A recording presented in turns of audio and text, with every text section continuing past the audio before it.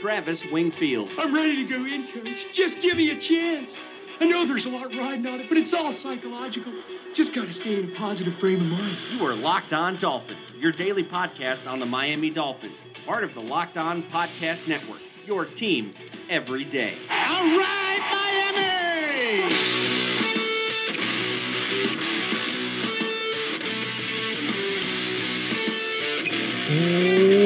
What's up, Dolphin fans, and welcome into a very, very special edition of the Locked On Dolphins podcast, the 100th edition of the podcast with yours truly, Travis Wingfield, as the host. And I hope you guys have enjoyed me bringing you your daily dose of Miami Dolphins football as much as I have. And on today's show, the Valentine's Day, February the 14th edition of the Locked On Dolphins podcast, we have a very special guest. Alfredo Arteaga joins the podcast. And if you don't know who that is, he was a longtime South Florida media member, the producer of a show called The Sports Bang down in Miami, a multi-decade long season ticket holder. He has called some pretty random Dolphins acquisitions ahead of them actually happening. So you'll definitely want to catch this interview on this edition of the podcast. But first, I have to remind you guys, go ahead and subscribe to the podcast on Apple Podcasts. Leave us a rating and review for your chance to possibly win some future Locked On Dolphins apparel. You can follow me on Twitter at Wingfield NFL. You can follow the show at Locked On Fins. Check out LockedOnDolphins.com for all your written daily Dolphins content needs. There is tons of good stuff up there right now from both me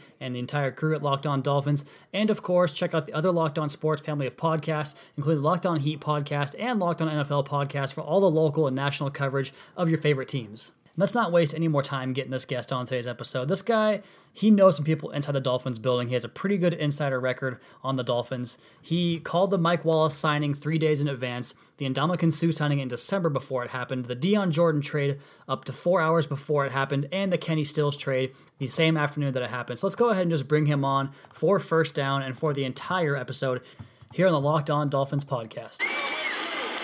That's another Miami Dolphins. And joining the podcast now is a guy who, like Chris Coffin before him, he's a guy I've been interacting with on almost a daily basis for almost, I want to say, 10 years now. He is Alf Arteaga. He is at Uptown Report on Twitter. Alf, how's your night going, man? Good, except for that heat loss. Yeah, he's a local down there in Miami. As you guys know, I am located in the Pacific Northwest, so a lot of miles and about 3 hours separate us here. But we're going to do a podcast for you guys anyway here on Valentine's Day. And like I said on the earlier part of the episode, Alf, this is the 100th episode that I have hosted for the Locked On Dolphins podcast, so I'm very honored to have you on for that. Oh, thank you for that. Of course. So let's just get right into things. I kind of mentioned your track record as an insider, and I mean, just, you know, you told me before the show a little bit about kind of where that comes from, but you mentioned you just kind of know some things around the building in terms of the Miami Dolphins. Mm-hmm. Yes. So he's got a good inside track record in terms of calling some of the stuff before it happens. I remember the Kenny Stills one very well. I remember that same day I was kind of all over the computer that day. I remember seeing that one, and then also the Ndamukong Suh one. You were all over that one too. You mentioned Mike Wallace and Dion Jordan too. So a very good record in terms of predicting things that are going to happen. So that's kind of why I wanted to have him come on the episode or on the podcast today and just talk about some things we can expect this offseason. And let's just go ahead and start with, I guess, you know, some possible free agents and some draft prospects. Let's start with the free agents first. Who are some guys that you maybe have heard of and linked to the Dolphins in terms of this upcoming free agent period? Well, this year they've been very, very hush-hush as far as, like, anything leaking out and everything. I was told specifically last week that if you hear any rumors of anybody being linked to the Dolphins before today, that it was probably a lie or made up or brought out by an agent. Because today was really the first day they really got together as far as the entire front office and the coaches to put together their free agency plan. So I wouldn't put too much stock in if you see anything tomorrow. It could be an agent leaking something. Like, we'll know a lot more by the end of the week, but if you look back at past years and guys that they had an idea on, I have a pretty good idea that they're gonna sign a guard in free agency this year, because I was told specifically that they're not looking at one on their board in the first 2 rounds in the draft.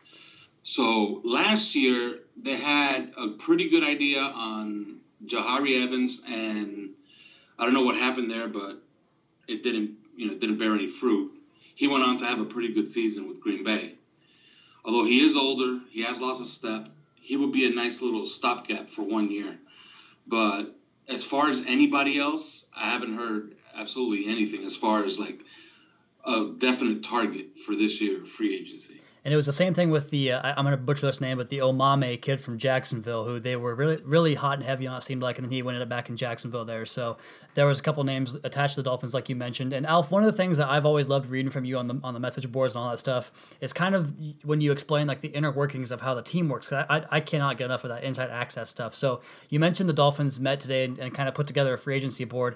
What does the next couple of weeks look like for the staff and for the guys in charge of personnel and all that stuff that goes into what this process is for them, which is just a madhouse of 60, 70, 80-hour work weeks for them? Well, it's basically going to be coaches telling, the scouts and really the grunts, the ones that really make the team run, which are the guys that cut film, the guys that put together the highlight packages for the coaches to see, or the specific packages that the coaches ask for.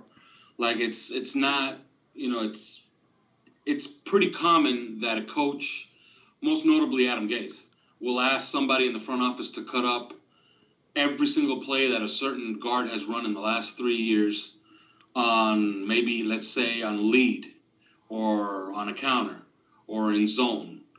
You understand what I'm saying? So right now there's basically going to be a lot of legwork, a lot of film study, basically getting all the information together for the coaches to finally make their decision. And then ultimately it'll go up to Grier and Tannenbaum, and Gase will have his input as far as who they target and who they want.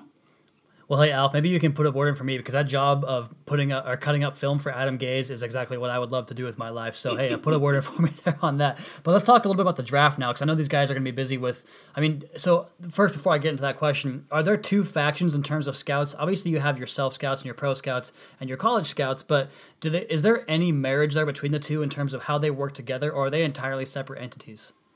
They're completely separate entities. You have the college scouts and you have the pro personnel side of the building. The pro personnel side of the building is really in-house, and until today, what they were mostly doing was scouting all the playoff games, breaking them down, and I'm pretty sure cutting up the Super Bowl so they can give to the coaches, and the coaches could do with that, what they wish. So I'm pretty sure that now is when they're in full swing, and the college scouts are, it's basically 365 days a year. Yeah, because they go on the road starting the first week of October. And then it's just football all the time for them, and they don't even get a chance to really see the Dolphins that much because they're obviously on the road with the college teams. So speaking of the college teams, they only really get the month of April off, which is the month of the draft. That's the only month that they really get off. That's funny how that works. And speaking of the draft in April, so I don't know if you have this yet, Alf. You can tell me if you don't. But who are some of the guys on that short list? You mentioned the guard is not going to be in play, and that's going to make a lot of people that I've seen on Twitter upset that love Quentin Nelson, whether he's going to be there or not. But you mentioned not going to be a guard in that first round. Who are some guys that you've heard about and some positions they might attack at that first pick in the draft? Well, if you've seen the list that I provided of guys that they visited and guys that they had the maximum amount of visits with, you have guys like Davin Bellamy, is an edge rusher from Georgia.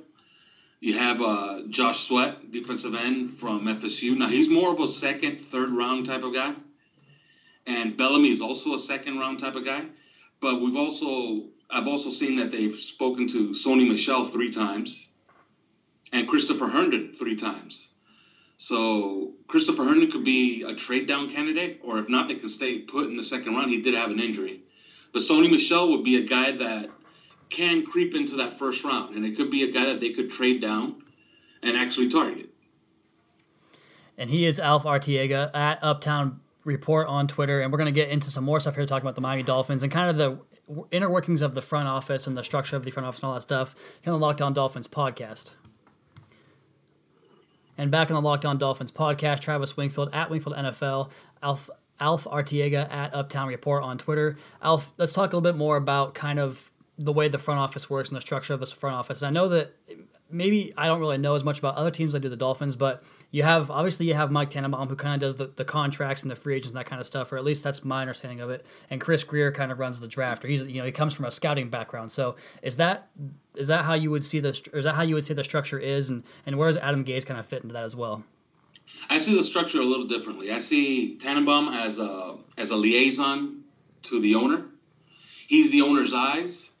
So if Stephen Ross wants to convey something to the coaches and to Grier, it's going to go through Tannenbaum.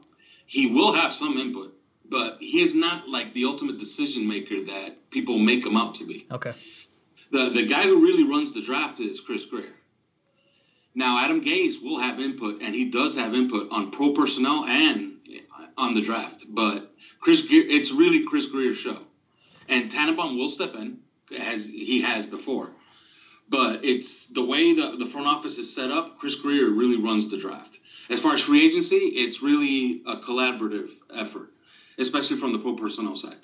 And that's something you always hear about. It's always, people want to place blame on the guy that they don't like, and they want to give credit to the guy they do like. So, I've always thought pretty highly of Chris Grier. He drew the admiration of the guys on the Move the Sticks podcast with their background in the scouting community as well. So I really like hearing that. And he's had some good drafts, I think, in my opinion, the last couple of years. So I'm excited about him. But, a lot of people wanted to see Mike Tannenbaum let go this offseason. That's something that sounds like is not even going to be close to happening. Am I right? Yeah, that's not happening. Yeah, okay, I figured so. I thought the way. And if he is fired at the end of the season, it'll be because we went 6-10, and they need something cosmetic for the fans. But it won't be because of merit. Yeah, that's exactly right. I understand that completely. So let's kind of move on to the Adam Gase's portion of the team here and talk about the coaching structure and the coaching changes. So, they've obviously put a lot of time and effort into thinking that this is what they have to do in order to get this team back on track, back to the 10 wins, back to the playoffs again, and hopefully a playoff win for the first time since I can remember. So they've made these changes, Chris Kocurek on the defensive line, Tony Oden in the secondary, Eric Studesville, the running backs coach, and the running game coordinator. How significant are all these changes, and are they going to make a big enough difference to get these guys playing better? Well, obviously, it's a bloodletting, really. You change that many positions, in the coaching staff. You obviously felt that they were underperforming.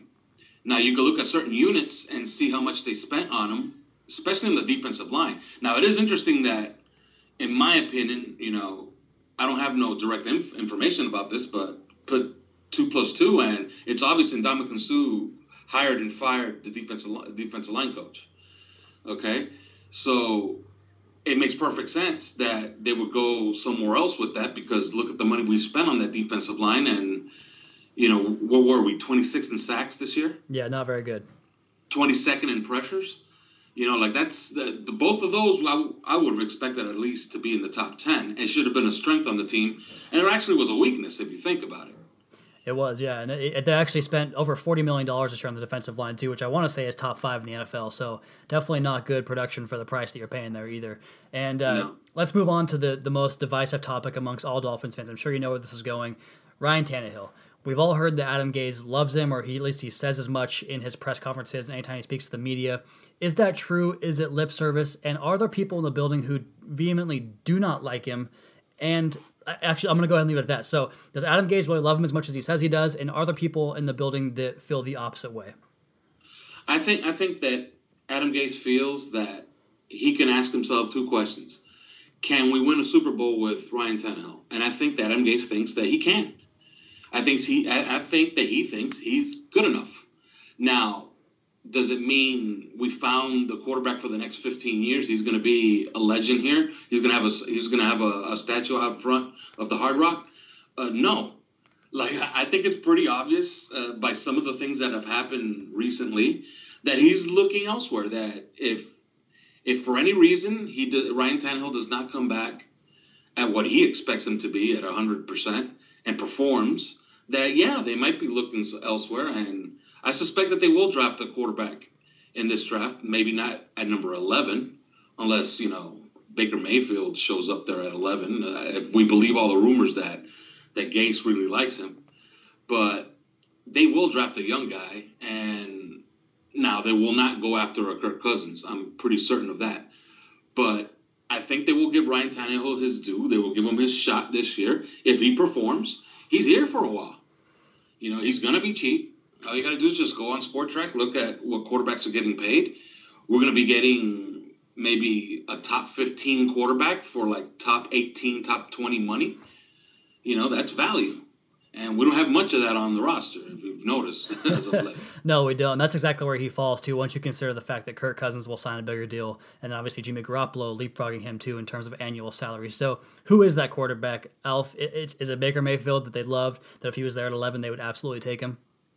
Well, that's the rumor. That's what a lot of the beat guys are talking about, that Adam Gase really likes him. If you kind of analyze it and see the kind of quarterbacks that Gase would like, I think Josh Rosen is his best fit. Now, is there any chance he makes it to 11? I think the chances are nil. I don't think there's any possibility whatsoever. Now, Josh Allen, that's a possibility. He could drop to 11. Those are the guys that kind of fit the bill as far as what Adam Gase has always liked. But is Baker Mayfield, the guy at 11, if he's there? If they take him, then I guess all those rumors were true, and all the beat guys, kudos to them. They actually broke something for once. Oh man, I'm gonna stay away from that one, but that's really good.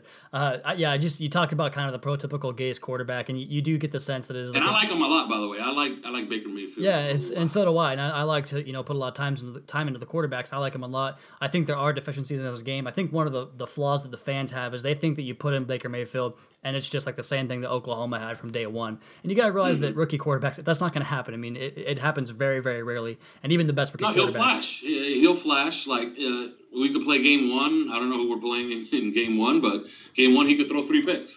And then in game two, he could complete 25 out of 35 for 380 yards and 4 touchdowns. And we're like, oh my God, we have the next big thing. Then game three, we're back to terrible play again. So yeah, rookie quarterbacks are very, very uneven. So. And that's kind of what Ryan Tannehill was in the first couple of years in his career. The big game, the big throw, the big moments, and then kind of disappearing back into a mediocre quarterback. And then that's kind of what the part that sucks to me is that 2016, he had that run that was just so impressive. He was on schedule. He was accurate. He made plays outside of the pocket off script. And then, of course, the knee injury happens, and it's just like, it seems like that was all forgotten. So it bums me out. And as you know, I'm a big Tannehill fan and a supporter of his. So it really bums me out. But let's shift gears here a little bit, Alf, and let's go towards something different. And you were a season ticket holder for how many years, or you still are? Since 1994. Since 1994. So he was there back. So were you there for the opening day, 94, Marino versus Bledsoe? I was at that game. Oh my goodness, that's an amazing one. I have that on DVD somewhere. That's a fantastic game. But you used to tell stories on, I think it was either Fin Heaven or the Fins, talking about some stories of you smack talking some of the former or the opposing players, and your best one was the Ron McClain story. If for my money, the 2008 playoff game. Give me your best player interaction story that you have for the opposition.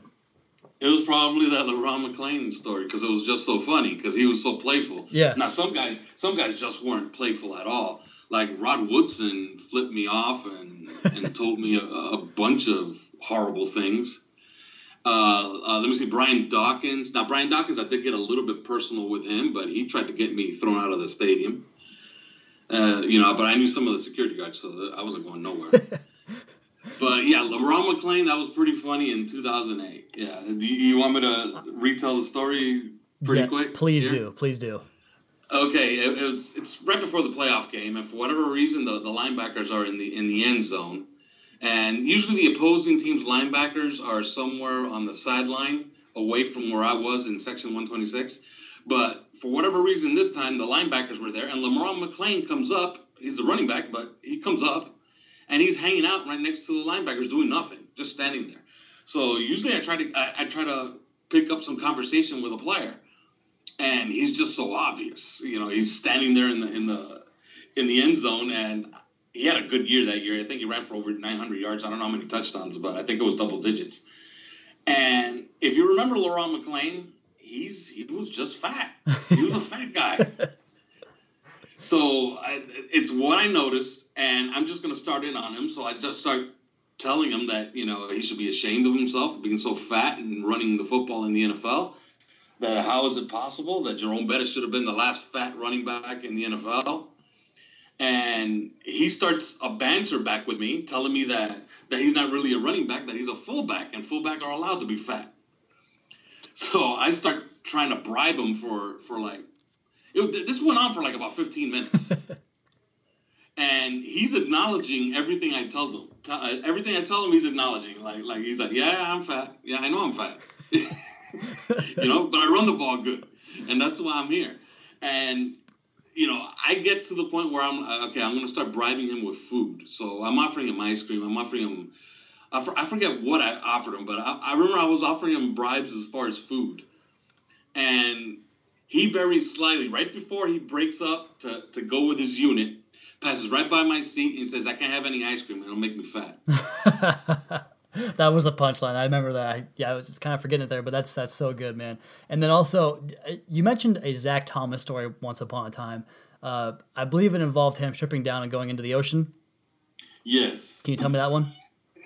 Oh, that was a great story. It was him, Larry Izzo, and it was an agent. I know that it was an agent for another player, okay?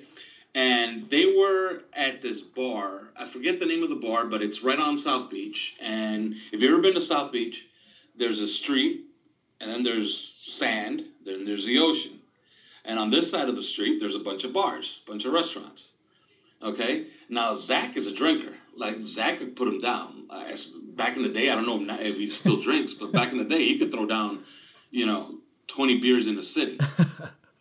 So he makes a bet with Izzo that if he gets timed, he can, in 2 minutes, run out of the restaurant, cross the street, jump over this little, because what separates the street from the beach in South Beach is like a little mural. It's like about a little 3-foot concrete mural.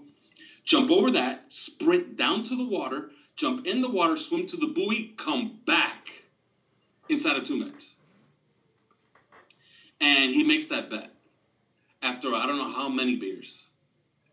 And he damn near did it. I think he did it in something close to 2 minutes. And everybody was just in shock of what a great athlete Zach is. But yeah, he was capable of that. Yeah, he's also a legendary basketball player. Is he? If you've ever heard, yes. Just the guy that you'd never would expect he'd be good at certain things, and he seems to do it all the time. So that's pretty cool to hear. Thanks for that story, Alf. Thanks for coming on the show. Let's go ahead and wrap this thing up. Can we get you back on sometime in April for the draft chat?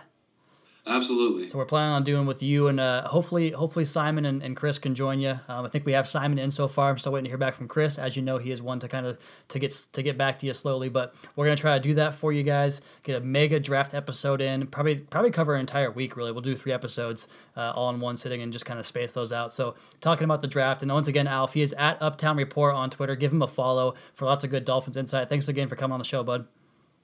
Thank you. Again, Alf Artiega at Uptown Report on Twitter. Big time guest for me here, and he has a lot of good connections in the building. So we'll finish the episode up here on the Locked On Dolphins podcast in just 1 second. We'll talk about some upcoming shows later in the week.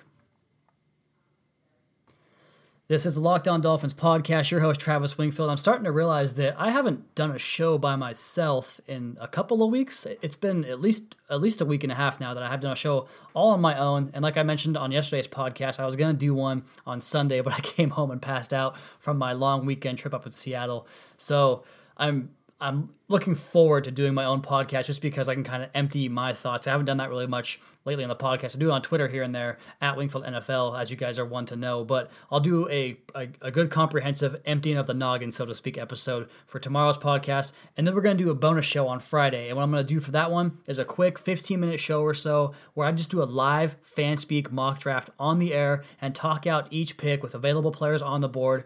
I think what I'll do is, if there's a player, like if Marcus Davenport falls to the second round, I'm not going to pick him. I'm gonna pass over that and just kind of work around FanSpeak's, flaws in their system and their algorithm, because that thing tends to have a lot of really good players fall deep in the draft. So I'll just kind of use their model for a mock draft to give me available players and talk through each pick and just give you guys a little bonus episode on Friday of the Locked On Dolphins podcast. And that's actually going to do it for tonight's edition of the Locked On Dolphins podcast. Be sure to subscribe to the podcast on Apple Podcast. Leave us a rating and review. We will go over those reviews on tomorrow's episode. I promise I will do that. Check out the other Locked On Sports family of podcasts for all the local and national coverage of your favorite teams. You can follow me on Twitter, as you guys know by now, at Wingfield NFL. You can can follow the show at Locked On Fins and at Locked On NFL on Twitter, as well as our Facebook page. Lastly, but not least, check out LockedOnDolphins.com, the Bobby McCain film study coming up here very shortly. We'll be back tomorrow with another edition of the Locked On Dolphins podcast, your daily dose for Miami Dolphins football.